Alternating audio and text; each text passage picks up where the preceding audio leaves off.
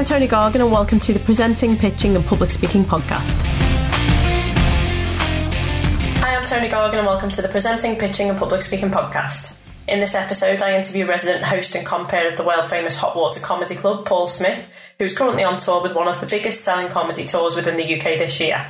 In this interview, he shares candidly how he went from being pretty much unknown within the comedy world to having over 170,000 followers on Facebook and everything in between. So thank you very much for doing this interview with us today. Obviously, you're doing your tour right now, your I Am 8 tour. Yes. Partly through that, you'd obviously still host and compare a comedy club, Hot Water Comedy Club. Yep. Opening a new one in the not too distant future. Next week. So how was life for you then? Very good at the minute. Very, very good. A little bit surreal, if I'm honest. Yeah.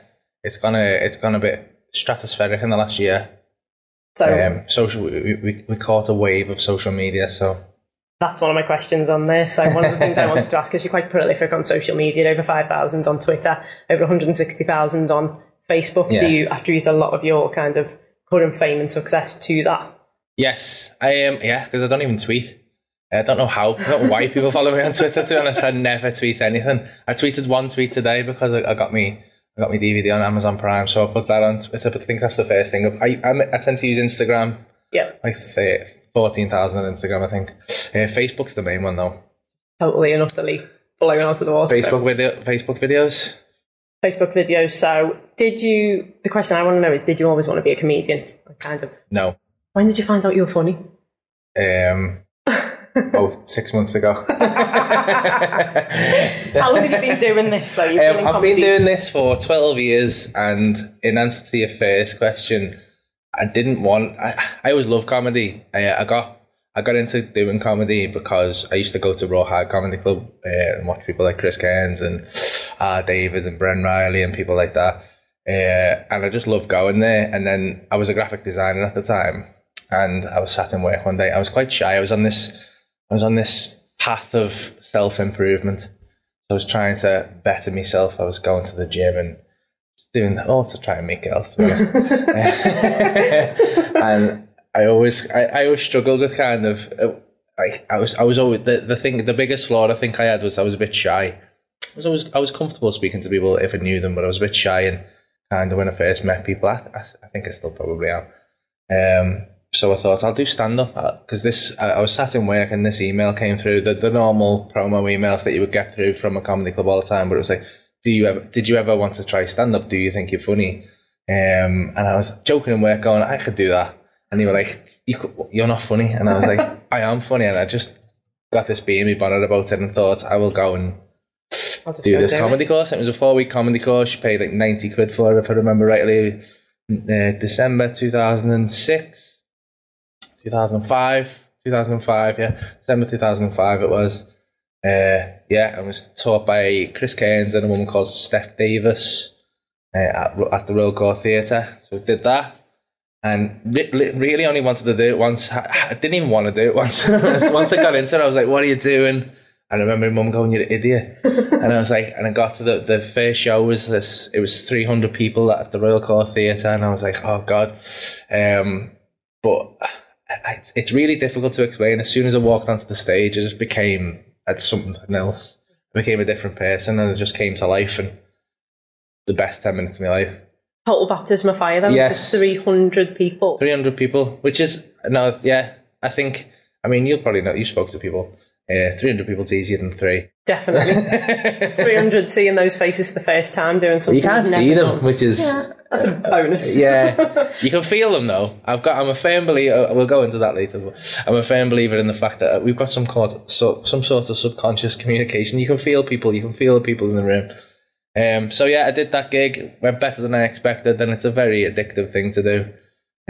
So just carried on from there. So when you carried on from there, doing it kind of around, because you said you were a graphic designer, it was around your job, or you just doing kind of... That's, yeah, well, kind of. Weirdly, 3 months later, I got made redundant, and being the idiot that I am, because at the time I was a cocky 23-year-old boy, and I was like, and all the gigs had gone well up to that point, and I was like, I'll just be a professional comedian then. Right. And so I lived off my credit card for like a year, got into a lot of debt, did not become a professional comedian. How difficult was it knowing that you were kind of so far into it, you'd kind of lived off your credit card, you'd already taken the opportunity to do it full time while you were made redundant? In those tough times, how hard was it to push through and carry on? Very hard because I stopped. Yeah. So you did stop. I had a bit of a... I think it was a good... Looking back in retrospect, it was a good thing. I got about a year in. I got really lucky. Well, lucky and unlucky because I got an opportunity to be on the BBC and get followed around by a BBC documentary team who were making this TV show about... they were making a string of TV shows. It was part of age awareness or something. And it was about whether it was easier for old people to like stay in work, or young people were coming in and taking all the jobs. It was something along those lines. And so it was called Grandad's Back in Business. I shouldn't have said the name of that because people now go and Google it and see me. Totally going to do that. Dying on my ass. Yeah, so I went and did this. It was to get... There was a big chain of comedy clubs at the time called Jongleurs. I don't know if you remember them. And it was to get a job off them, a contract from them, which was the goal. It was the holy grail at the time. It was like they weren't the best comedy clubs in the world, but I didn't know that. I'd only been going a year, and getting in there meant you were a professional comedian. You could make a good living doing that every week. You'd be away every weekend. They paid hotels, they paid your food. It was just showbiz life to me. I was like, that's incredible. So I went and did this thing. I had this camera crew follow me around for 4 weeks, which was quite surreal and made me a little bit uncomfortable. And yeah, it just didn't go the way I wanted it to go. And I just, up to that point, everything had been going perfectly. And I was like, this is going to, I'm definitely going to be the best comedian in the world. And then once that happened, I was like, I hit a stumbling block. My confidence was rocked a little bit. I started to change my image a little bit. I got an agent and she was putting me into gigs that I wasn't ready for, which wasn't her fault. She just took me on and I was like, oh yeah, I can do this. But like, I was like, I don't think I'm ready for this. I didn't have the material for it. It takes a long time to become a good comedian and a lot of people rush. And I think that was the mistake I made. I was like, I wanted it too quickly and I wasn't ready for the opportunities I got. And it cost me more in the end. Right. So I just stopped for like a year. So you took a whole year out? Yeah. Were you still writing material during that time? No, I had no intention of ever doing it again, to be honest. So how did you get back into it? I had a bit of I was going through a bit of a bad time. I got a job that was kind of good, but it was I enjoyed it a little bit, but it wasn't really me. I hate working in offices and stuff. But it was stable and it was fine. And then I realised one day I didn't want to do that. Didn't know what I wanted to do. And I stopped and I just thought I'm just gonna take it back to basics. So I had a little bit of money, so I thought I'll take this back to basics and I'll just start to go in the gym every day. And then I was just trying to figure out what I wanted to do. And the gym I was going to was right by a place a good friend of mine called Phil Chapman lives. So I bumped into him one day and he was like, "Where have you been?" And I was like, "I'm not doing it anymore." And he was like, "You can't stop." So he got his phone up and made me phone Hot Water Comedy, which had just started. It was an open mic comedy night, which open mic means it's free. You just no one gets paid. You just come down. I think it was like £3 to get in on a Sunday night in a nightclub called Envy. Yep. And I was like, all right. He made me phone him up. I phoned him up and booked in. I had no intention of doing it. And it came down about 3 weeks later and I'd forgot to cancel it. And I was at a barbecue and it pinged up on my phone like a reminder. And I was like, oh God, I've got to do this gig. And I'd had a couple of cans and I was a bit drunk. And my mate said, "Come and do the gig." And I was like, and he was like, "Come on, it'll be a laugh. Like, you haven't done it for ages, come and do it. Like, what have you got to lose?" So I was like, okay. So we rocked down in shorts. Like, half cut. Yeah, half cut, awful. And then we went in, a couple of the open mics recognised me, so they were like, "Oh, he used to, like, he was off this telly thing," and he said, so put him on last, assuming I was, like, pretty good. So he put me on last. The compere they had at that night, well, he wasn't doing the best job. He wasn't nice lad, but wasn't a compere. It wasn't good with the crowd, which I'd done a little bit of. Wasn't natural to me though. So I get on, and I used to start with this whole thing about being ginger because it was just easy. But I forgot it was a whole reel of ginger skits, and I went to go into it, and I just couldn't remember it. So all I could do is talk to the crowd. So we did that, and it just worked. Just lucky, just one of those like fate. I don't know what you would call it, but it was just a lucky thing that happened. I came off stage and I got speaking to the guys who run it, Paul, who runs it, Paul Blair, and he was like, I said, I wouldn't mind doing some hosting because I just got the bug back because it was fun and there was no pressure on it, which I think was what I didn't enjoy. And so I kind of, he said, okay, we've got 4 more booked in here. You can host one of those. And then so I was like, okay. So I just kept coming down the next weeks, and the next time a guy didn't turn up, so I hosted that one. Then the next week, something went really wrong. I won't go into it because it was an awful situation. Something went really wrong, and the guy who owned Envy had seen me, so he was like, get up and fix this. So I got up and then I kind of saved that gig. I'm totally intrigued by that one now. What happened? What happened was it's going to be really hard to describe in audio, but there was an act who wasn't very good, who was a prop comedian, old guy, wasn't very good, and it was Father's Day. And the guy who owned it, he was ex-doorman, security guy, and he brought all his security guy friends down. And this is necessary for the purpose of the story. The whole front row was these giant black guys who were security guards. Lovely guys, all enjoying the show. But this guy who was on stage wasn't good. So they'd zoned out of what he was doing. And this guy makes a joke where I can't for the life remember the joke, which is why I didn't want to tell the story. But somehow he made a play on words, and then the punchline of the joke was BMP, and he opened his jacket and he had a BMP, he had a badge with BMP, but he hadn't listened to the joke, so they just stood up and went, mate, you need to go now. Oh God. But he didn't acknowledge that it was happening, so he just stood there frozen and just looked at the ceiling and just carried on doing his set. And they were like, mate, you need to go. And someone had to walk onto the stage and walk him out before these guys killed him. Oh my God. So they were like, so this guy's going, you need to go on and fix this now. So I had to go on and go. No pressure. and just start taking the piss out of them all in like a light-hearted way, which calmed it all down. I don't know, I think it was just adrenaline that got me through that, because I was like, if I say something wrong here, I'm going to die. No pressure so at all. I took the piss out of the guy who'd been on the stage, which is, I mean, it's not a very nice thing to do as a comedian, but sometimes you just got to. salvage the situation. Yeah, for the sake of the gig, you got to salvage it. So I did that, and then that's just, it was me and a guy called Adam Staunton. We kind of saved the gig. He was a very good comedian also, very good Scouse comedian. Then I came back the next week and I hosted, and he was just like, you might as well just carry on. So that I did. And I just totally fell into it. It was lovely. I keep my hand in, and I've got no real interest in being on TV anymore. And it was so freeing, because I was like, it's a weird thing that's happened to me. It's quite a weird thing in the comedy industry. A lot of people think it's quite funny because I'm the least ambitious comedian in the world, and I've had this kind of astronomical rise this year. And I've got a huge tour, and do you think that's a part of it though? Possibly. Your tour's pretty much sold out. You've added additional dates in, and there's a massive demand. There are people from, if you'd follow you on social media in any format, you see people from all over the UK and beyond saying, I'm going to make the effort. And I've been a number of different times to your gigs, and there's people who literally travel. They're not staying over, they're going home that night. They come solely to see you. So there's a couple of different things in there, because one of the things you mentioned earlier on was you don't know whether it was fate. Do you believe in things like that, whereby, you happen to get made redundant 3 months into starting in comedy, and it was like, that was the push that you needed? A comedian died on stage and you had to go in and salvage it, and someone didn't. I don't know if I would call it fate.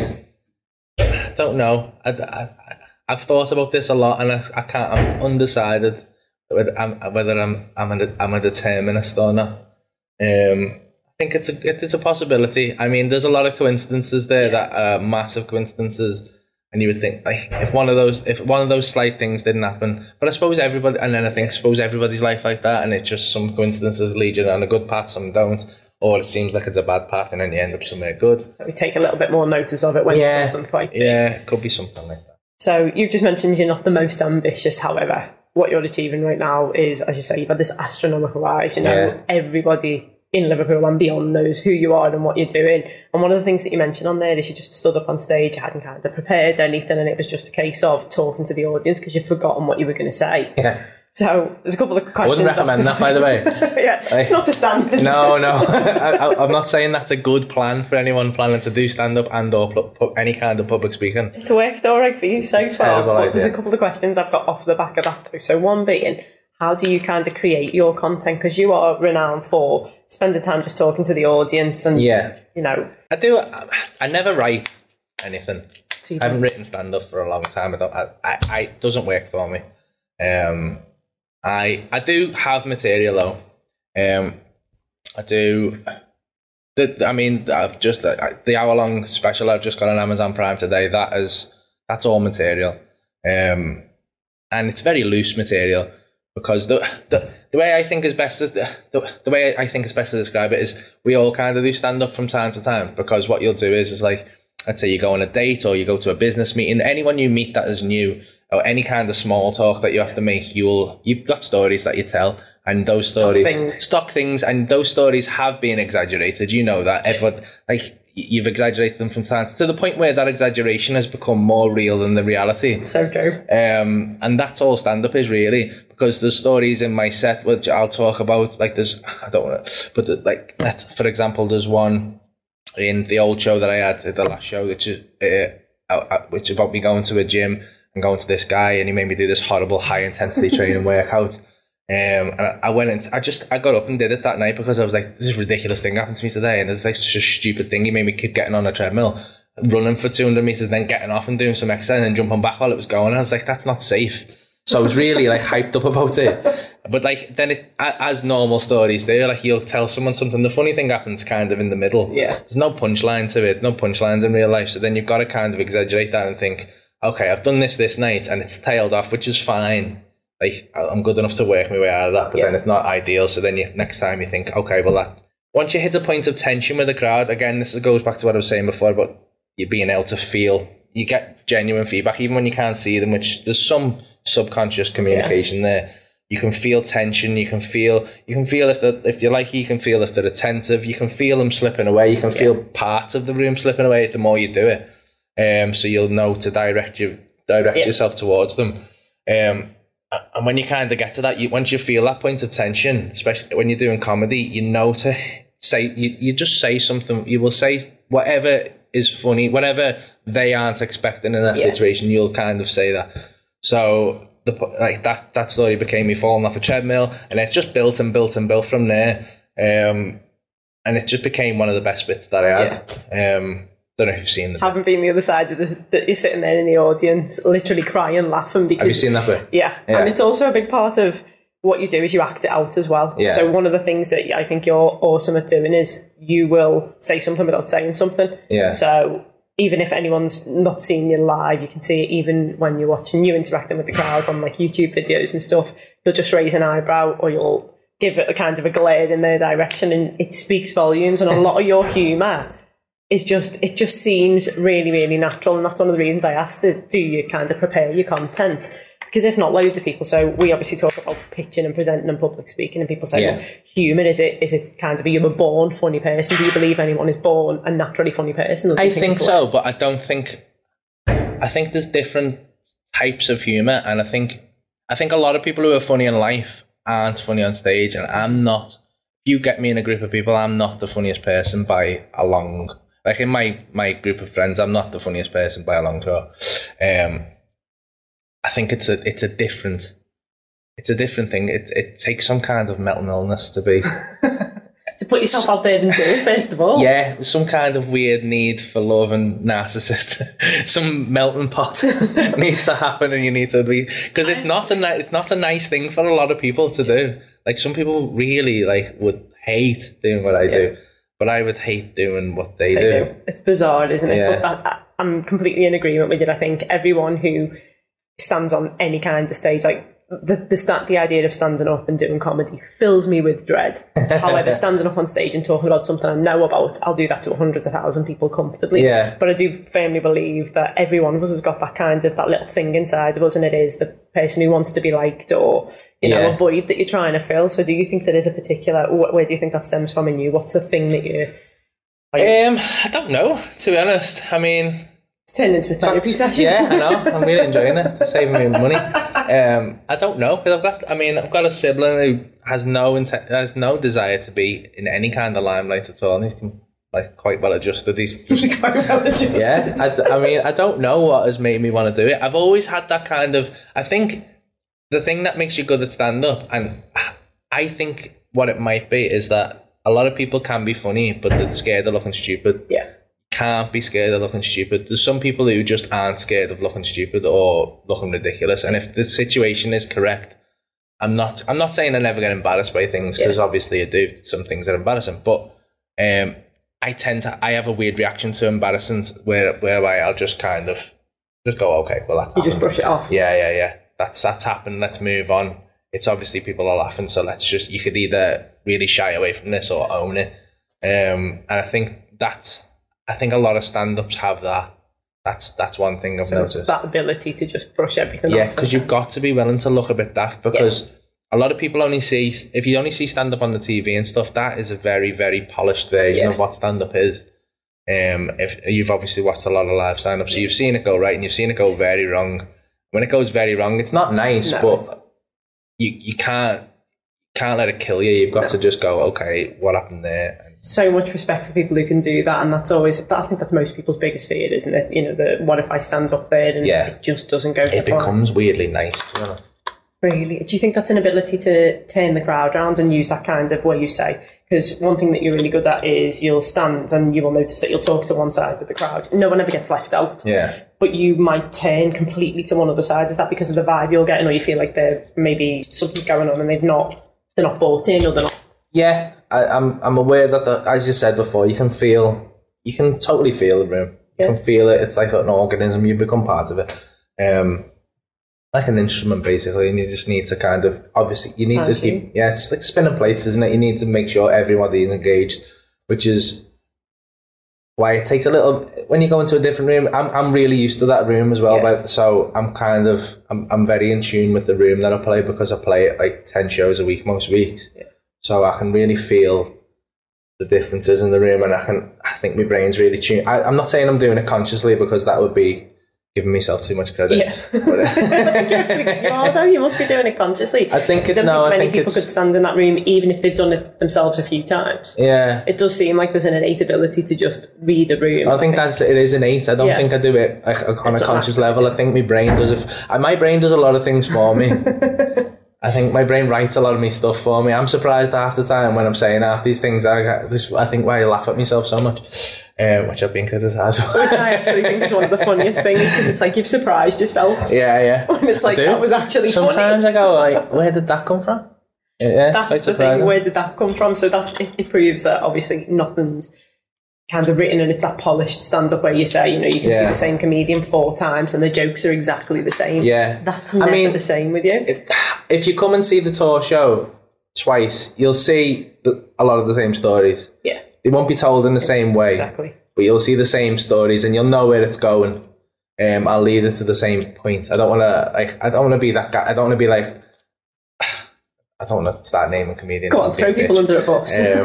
Well, no, because there's comedians like Ross Noble, who is an excellent comedian and is very good at, supreme at crowd work. But if you see Ross Noble a few times on the same tour, you'll see a lot of the same bits. And I'm not slagging him off for that. That's just a necessity, because one thing about it is some people get a little bit disappointed. It's very, very few, but some people get disappointed because if they come and do a set or do a bit of material, they go, oh, well, I've heard that story before. But it's like, because what's that? I have to have material sometimes, because sometimes the crowd aren't very good.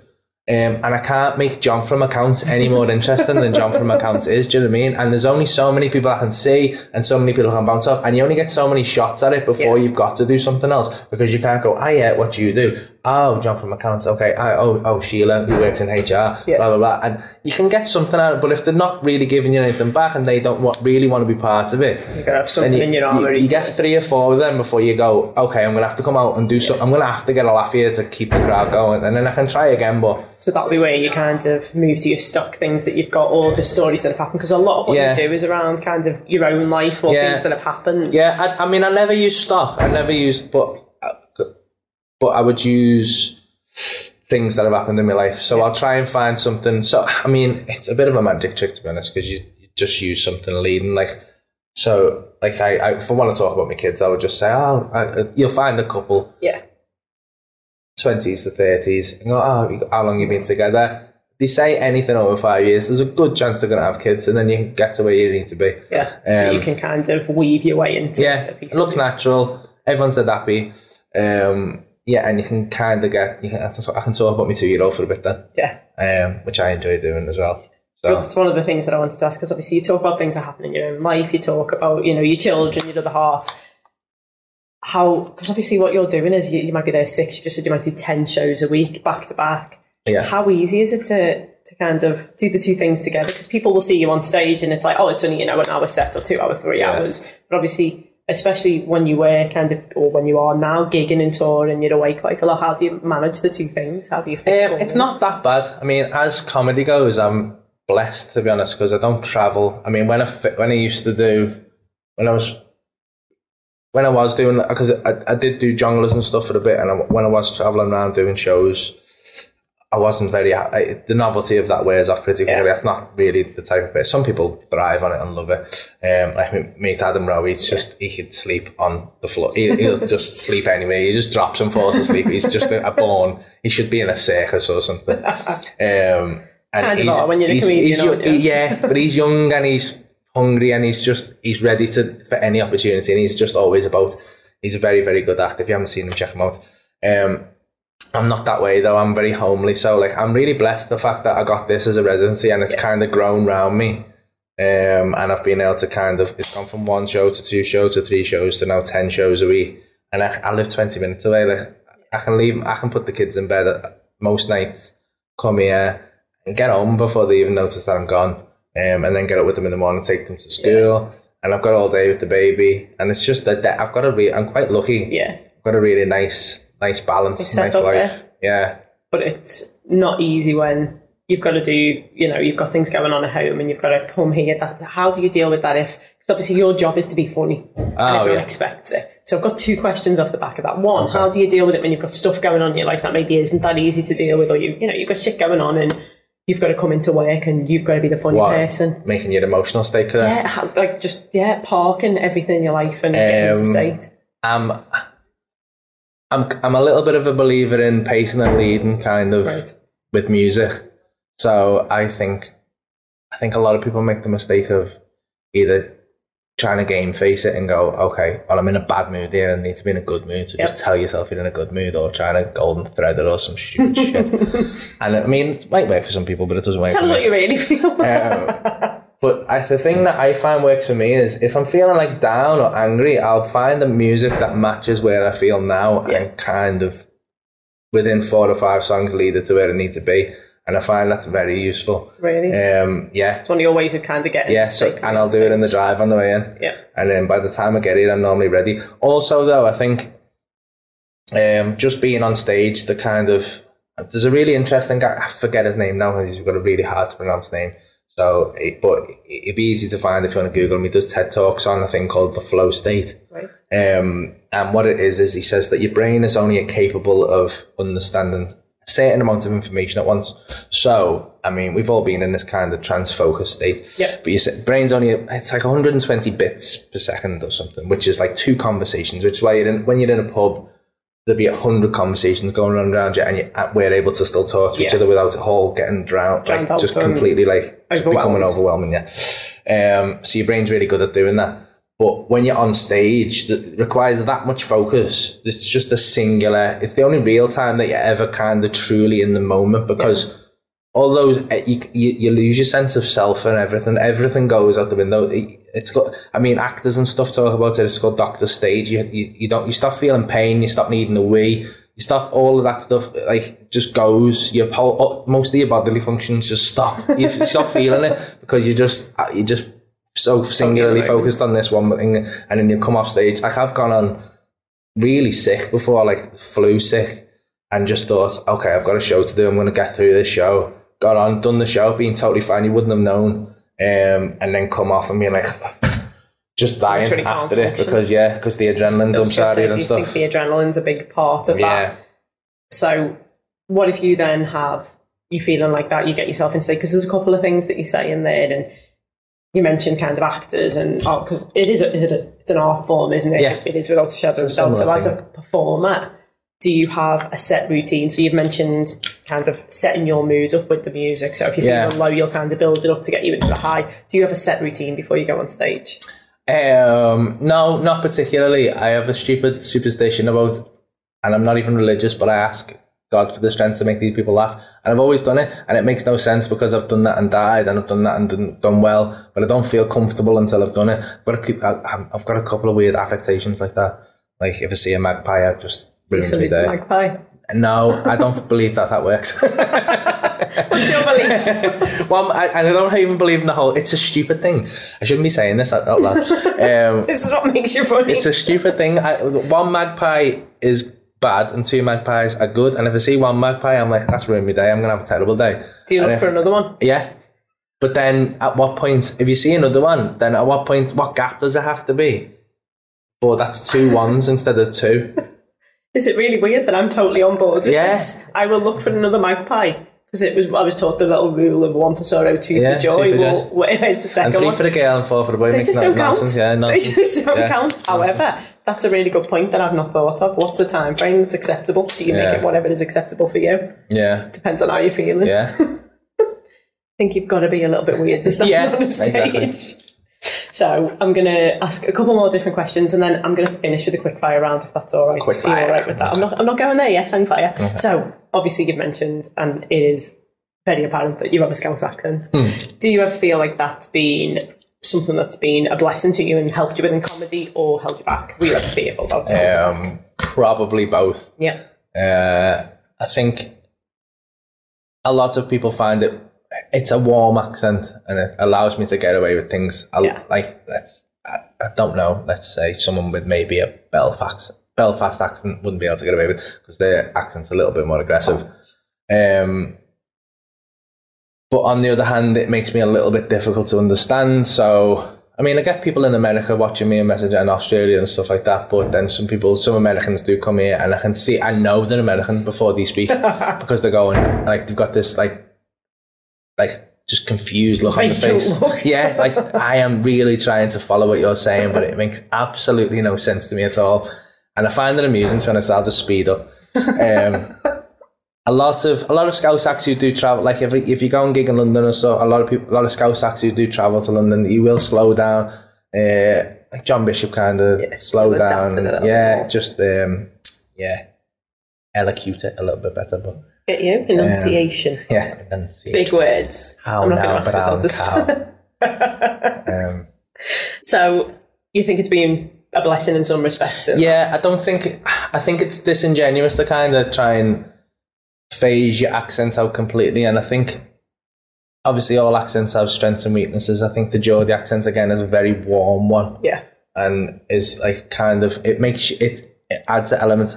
I know we have the stereotype of Scousers being thieves and stuff, but I don't find that's the case. I find that if you speak to someone in a warm Scouse accent, they tend to find you more friendly and kind of, people seem to trust you and want to hear what you've got to say. It's like it's a really old stereotype, but actually... and I can go on and call a girl a slag. And totally get away with it. And they're just like, oh, you cheeky get. But you can't necessarily do that with some accents. No. So... dealing with the audience, what happens in terms of what if you were to do that and they were to retaliate? How do you deal with hecklers? I think the best way to deal with hecklers is if you ever think there's a lot of thing in comedy about status, and obviously you've got to be as a compere, especially you've got to have an authority over the room, because you've got to give the rules and you've got to keep them in check. But if you're gonna go out and have banter with the crowd, Chris Cairns actually told me this, and again I've got to use the worst possible swear word, because I would hate to paraphrase Chris Cairns, but he said the best advice he gave me on hecklers is, if you're going to treat them like let them be a first, because a lot of new acts go out, and because especially when you know the room's a bit rowdy, you're going, oh god, this is going to be really difficult, and you can see them, and you see good acts going on before, and you're going, oh, and they come off and go, that was tough, that, and you're like, oh shit, this is going to be so bad, and you walk on. Like I remember seeing a young actor doing it from Wales, and before the gig he looked like he was going to have a fight. He was shadowboxing and stuff, and I was like, oh, mate, you need to calm down. And he walked on, and a girl just coughed, and he went, the fuck did you say? And he just went at this girl, and she just coughed. You know what I mean? She just cleared it. She was like, and he's like, what the fuck did you say? Fucking trying to do me materially. And he just kicked off on this girl, and the whole room just went flat. Just flat. And that's the worst thing that can possibly happen.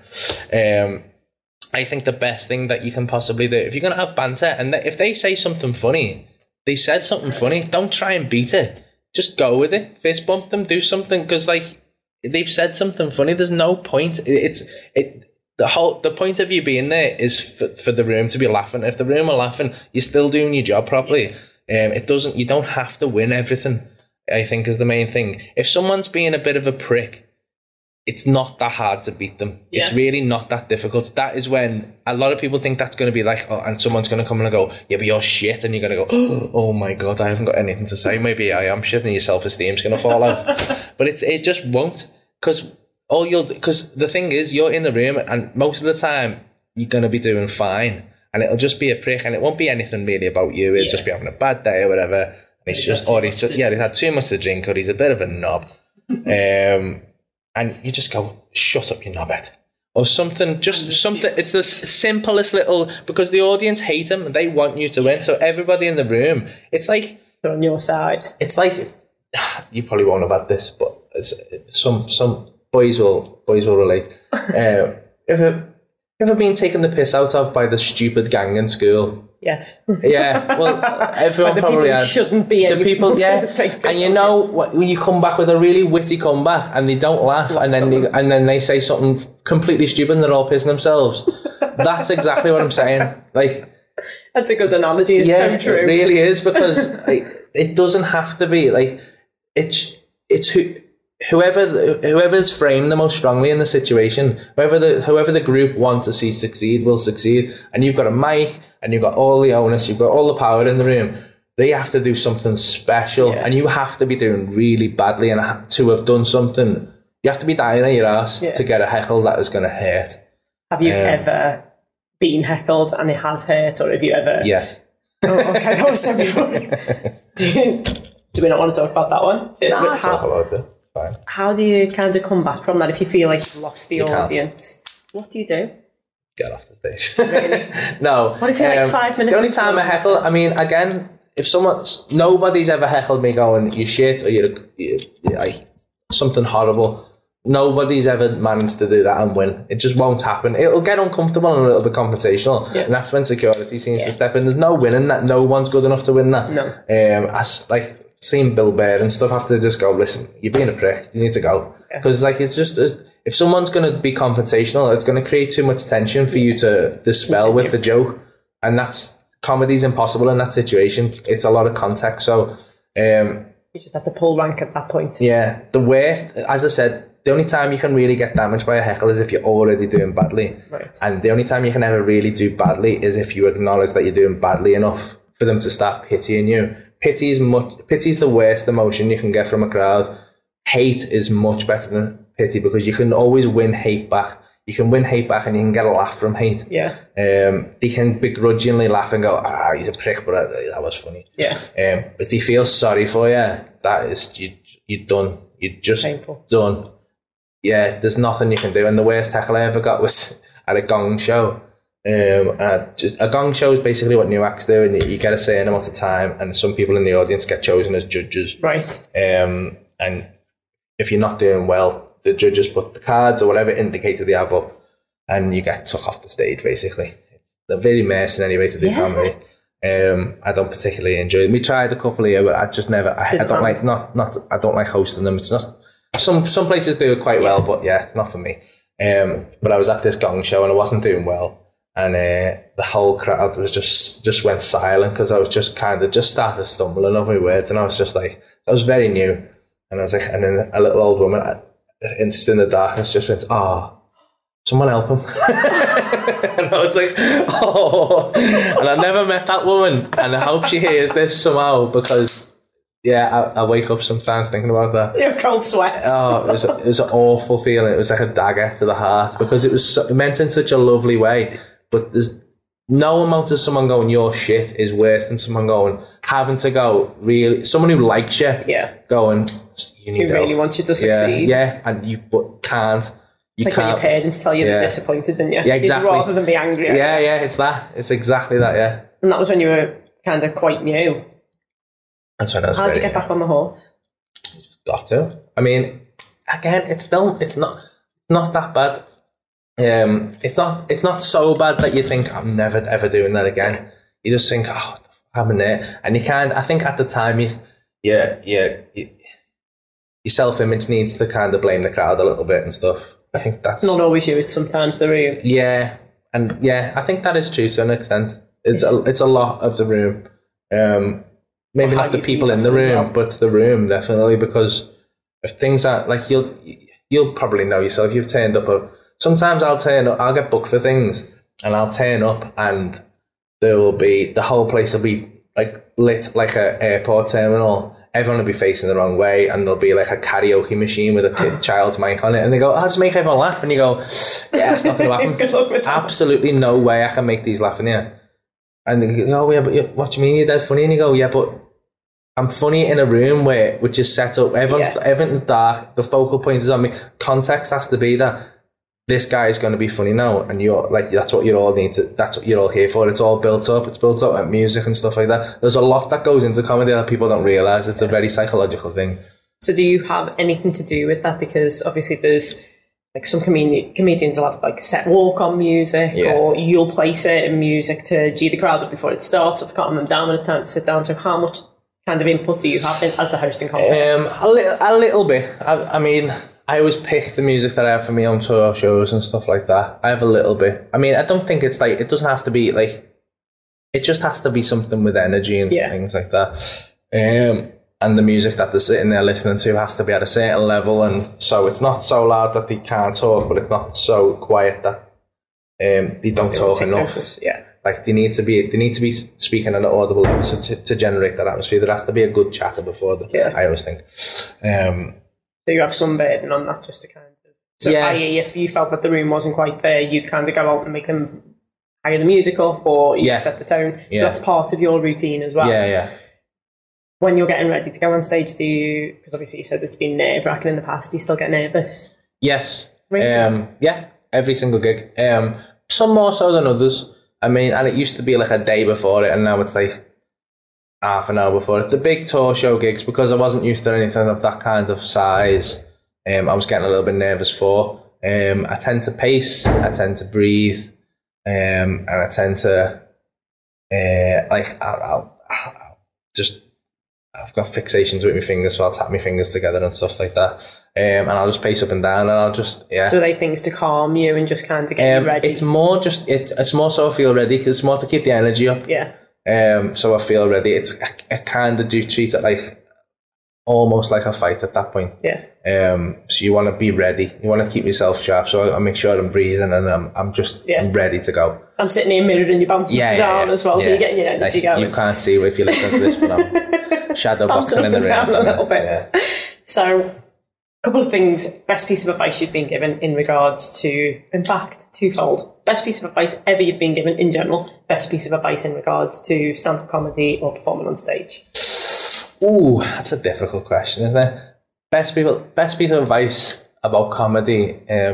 This is called, and I don't know how true this is. This is called. It's become a well-known thing in comedy, and it's called Millikan's Rule. And I don't know if Sarah Millikan came up with it, but it's definitely, that's what the legend says.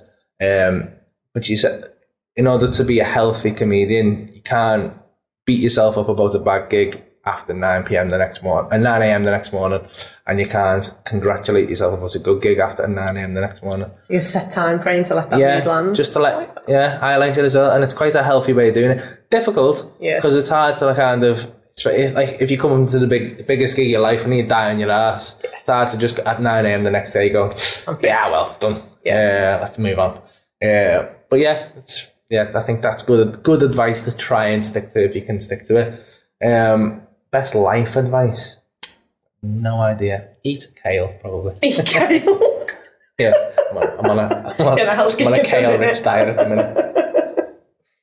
Proving that you're doing as you're told. In which case, then, alternatively, what's the worst piece of advice you've been given? Again, it can be life advice or it can be in comedy. Worst piece of advice I have ever been given? Don't know. I think people really give you advice. Probably just let you die or succeed. Yeah. Probably become an accountant when I was 16. Yeah, that was this career advisors. That was terrible. That was Become a an terrible accountant. advice. Become an accountant. Yeah.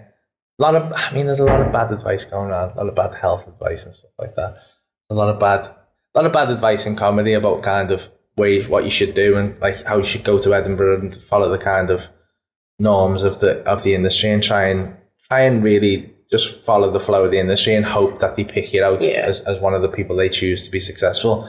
That was always bad advice. That's bad advice I think a lot of people get, and it's bad advice I did follow to begin with, and I think that led to a lot of mental problems that I had at the time because it's just it's soul destroying. It's soul destroying, and it gives other people so much power over what you want.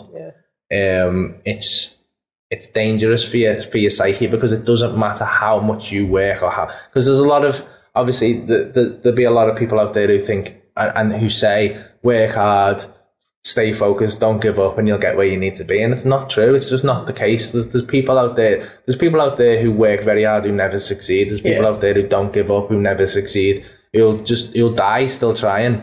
And I think that's because they follow the road that they think is the right way of doing things instead of trying to think outside the box a little bit. I'm not saying I'm the most creative person in the world or anything, but I think the best route. Well, I can't really take full credit for that, but yeah, I've gone along a path that has been quite fortunate and is working quite well at the minute.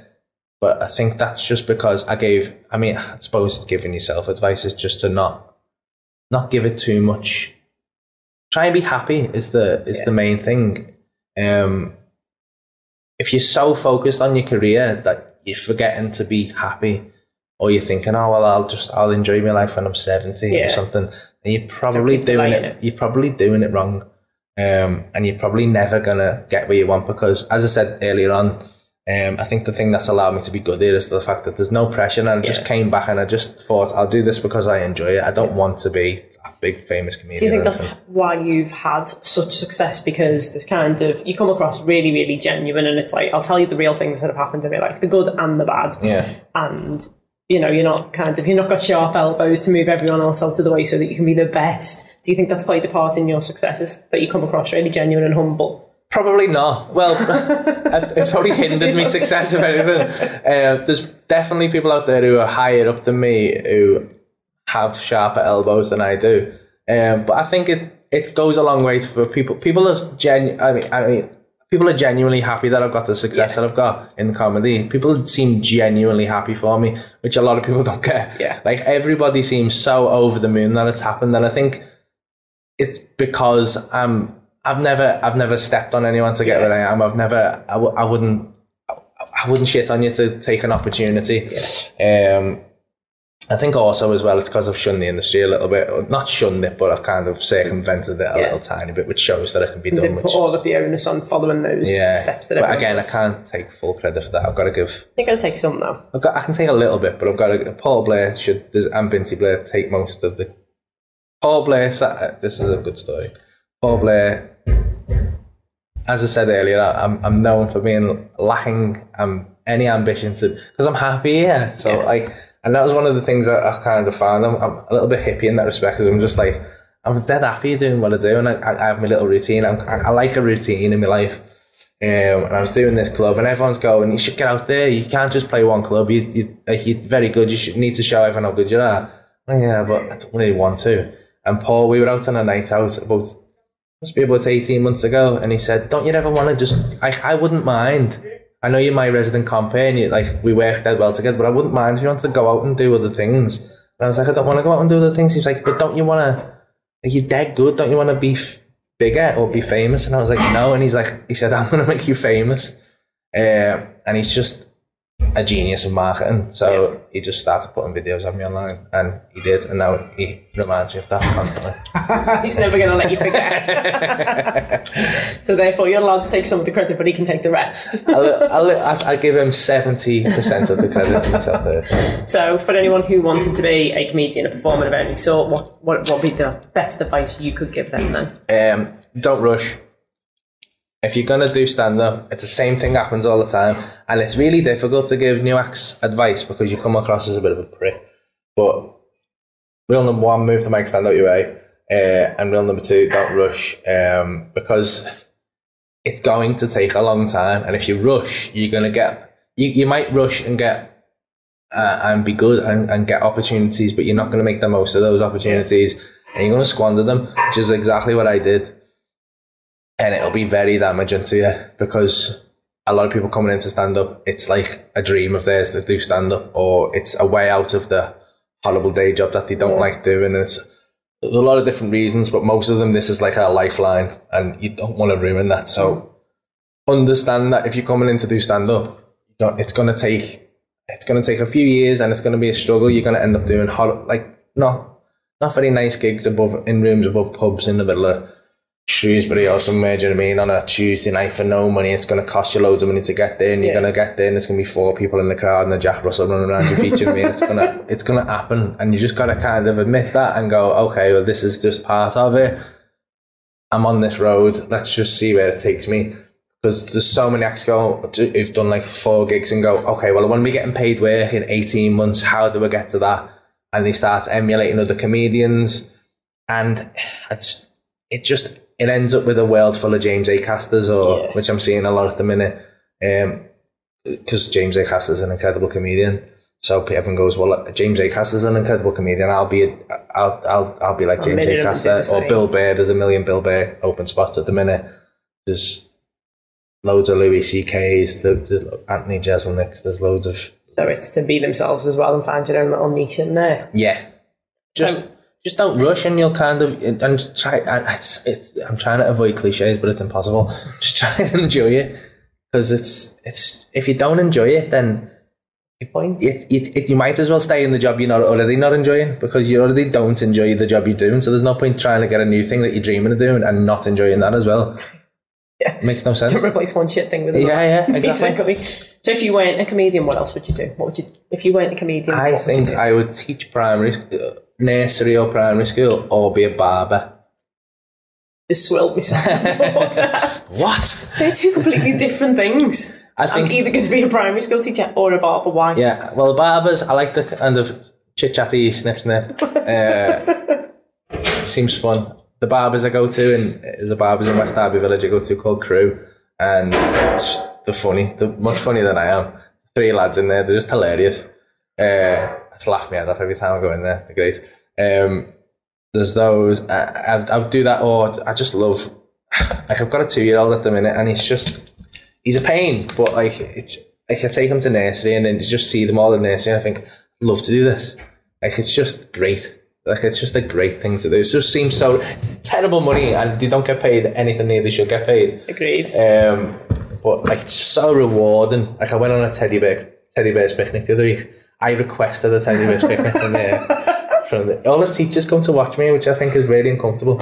All my 2-year-old teachers come to watch me, all my 5-year-old teachers come to watch me, and I'm talking about. That's a compliment. It is though. When I'm talking about wanking and Mrs. being a fat bitch, which I had to sit her down and tell her I was going to say. You preempted that one. Yeah. I had to take her for a meal for that one, which is probably rubbing it into it.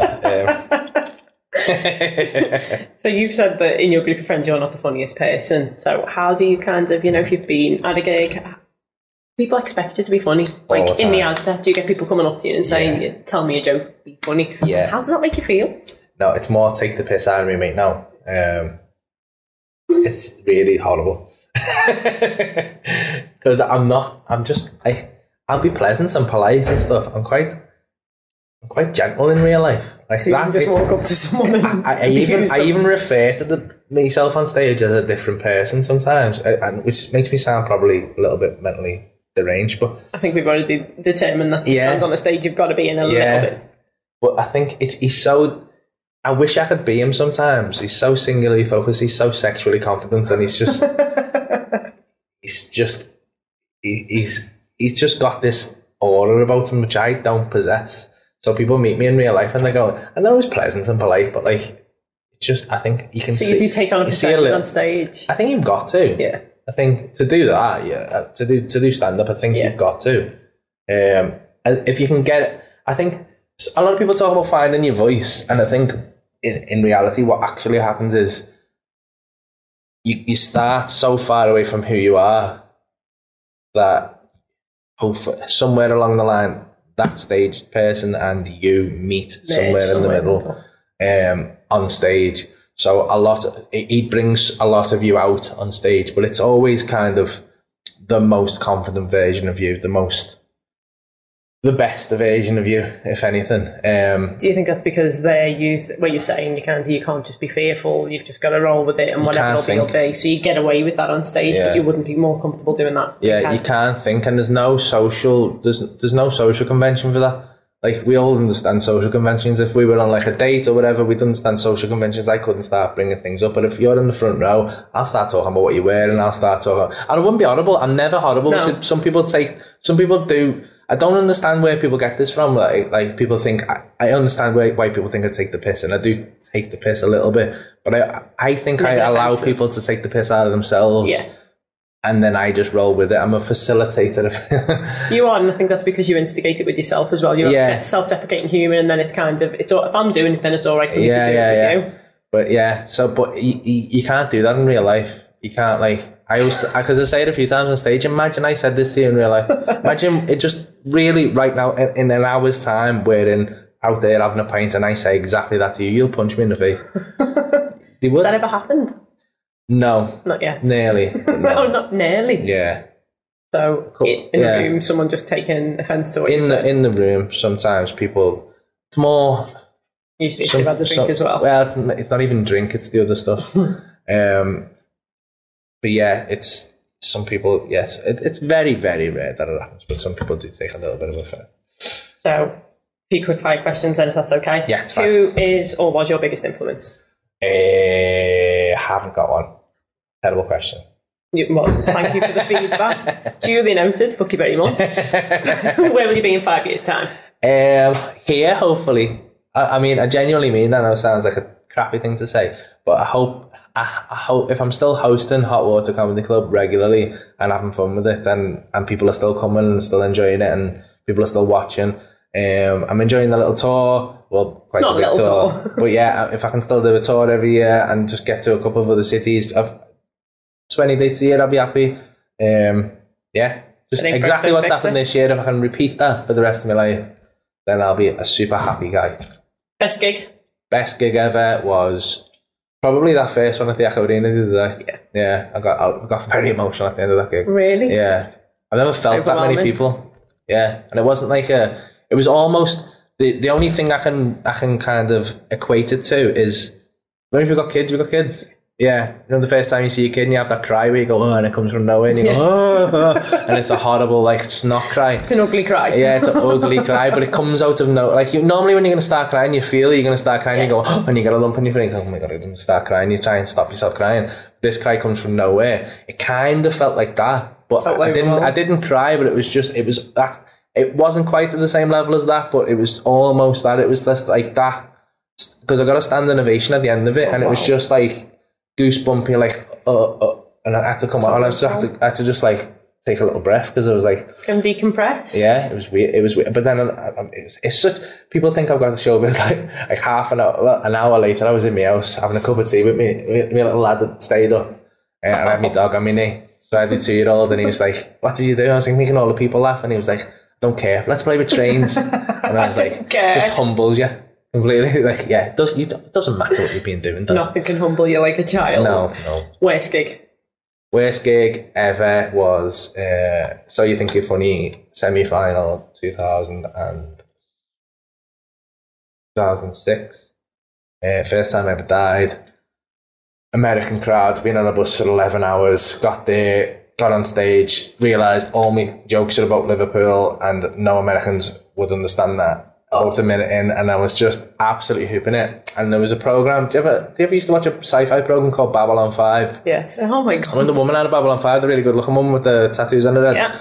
She's in the crowd, and I just see this look of going back to the whole pity thing. This look of absolute like she wanted to put me out of my misery, mercy, kill me.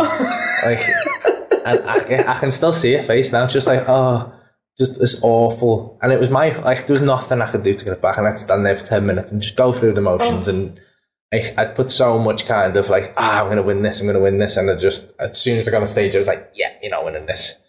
And it was all right though. I went outside, I met Richard Herring outside, which was dead nice. Richard Herring, Keith Carter, a guy called Stanley McHale, a few people outside, and I knew Keith, and he was like, you're all right? And I said, mate, I've just had the worst gig in my life. And Keith was like, you're all right. He's like, what happened? I went, so you think you're funny? And I told him what happened. And Richard Herring said, what you should do, get a t-shirt made with all of the pictures of all the judges on, and then kill yourself. And it made me laugh, and he was like, come on, you'll be all right. That's what you needed. Yeah, got me a pint, and it was fine. Everything's fine when you've got a pint. It was fine, yeah, but that was the worst gig I've ever had. The biggest shock to the system, probably. Yeah. Do you think that's what it was? It wasn't so much that it was the worst gig, it was that it totally was unexpected. Yeah. That first step, because you're not expecting it, you don't know what to expect. After that, you've got a frame of reference then. But until it happens the first time, no matter who it is, no matter how good or bad of a comedian you are, everybody thinks they're going to be that guy who never dies. Everybody thinks they're going to be that guy who just, comedy's obviously dead easy, and everyone else just isn't as good as me. But everybody dies. Everybody dies. And you've done yours, so hopefully, definitely. I'll die again. I'll die again. Are you prepared for it if it happens? Yeah. I won't die as badly. You'll know what to react. It's falling with style now. Falling with style. I like that. So, what's one thing, or either a question you've always wanted someone to ask you and no one ever has, or something you want everyone to know but no one's ever given you the opportunity to tell? I've always wanted someone to ask me. Something you've always wanted to tell people, but you've never had the opportunity. It's never came up in trying to get those murders. I don't know. That's a really tough question. No, I can't think. No questions. I think I've been asked everything. I'm a very open person. Yeah, that's definitely the way it's come across. So I absolutely love your comedy. I am like a proper Gail fan. Thank you. Geek. Love the Hot Water Comedy Club, but I want to know, for people who are listening, maybe not heard of you before, who want to find out a little bit more about you, want to know where your tour is, how they can get hold of you, get more of your comedy. How do they do it? Best ways to do it is, if you want to see me live, go on hotwatercomedy.co.uk. All the shows are on there. If you click on most of the shows, and if there'll be a picture of me, if you click on that picture, that's got all my tour dates. If you want to see any of the videos, we've got a YouTube channel. We've got a Facebook. I've got a Facebook page, Paul Smith Comedy. There's a Hot Water Comedy page, which has got not only me but like loads of fantastic comedians on there. That's the best way. Instagram at Paul is the Joker, Twitter at Paul is the Joker. But as I say, I don't tweet, so probably don't follow me on Twitter. But follow me on Instagram. I'll put some funny pictures on Instagram. That's about it. Thank you so much for your time. Really enjoyed it. Cheers. Yeah, it's been nice.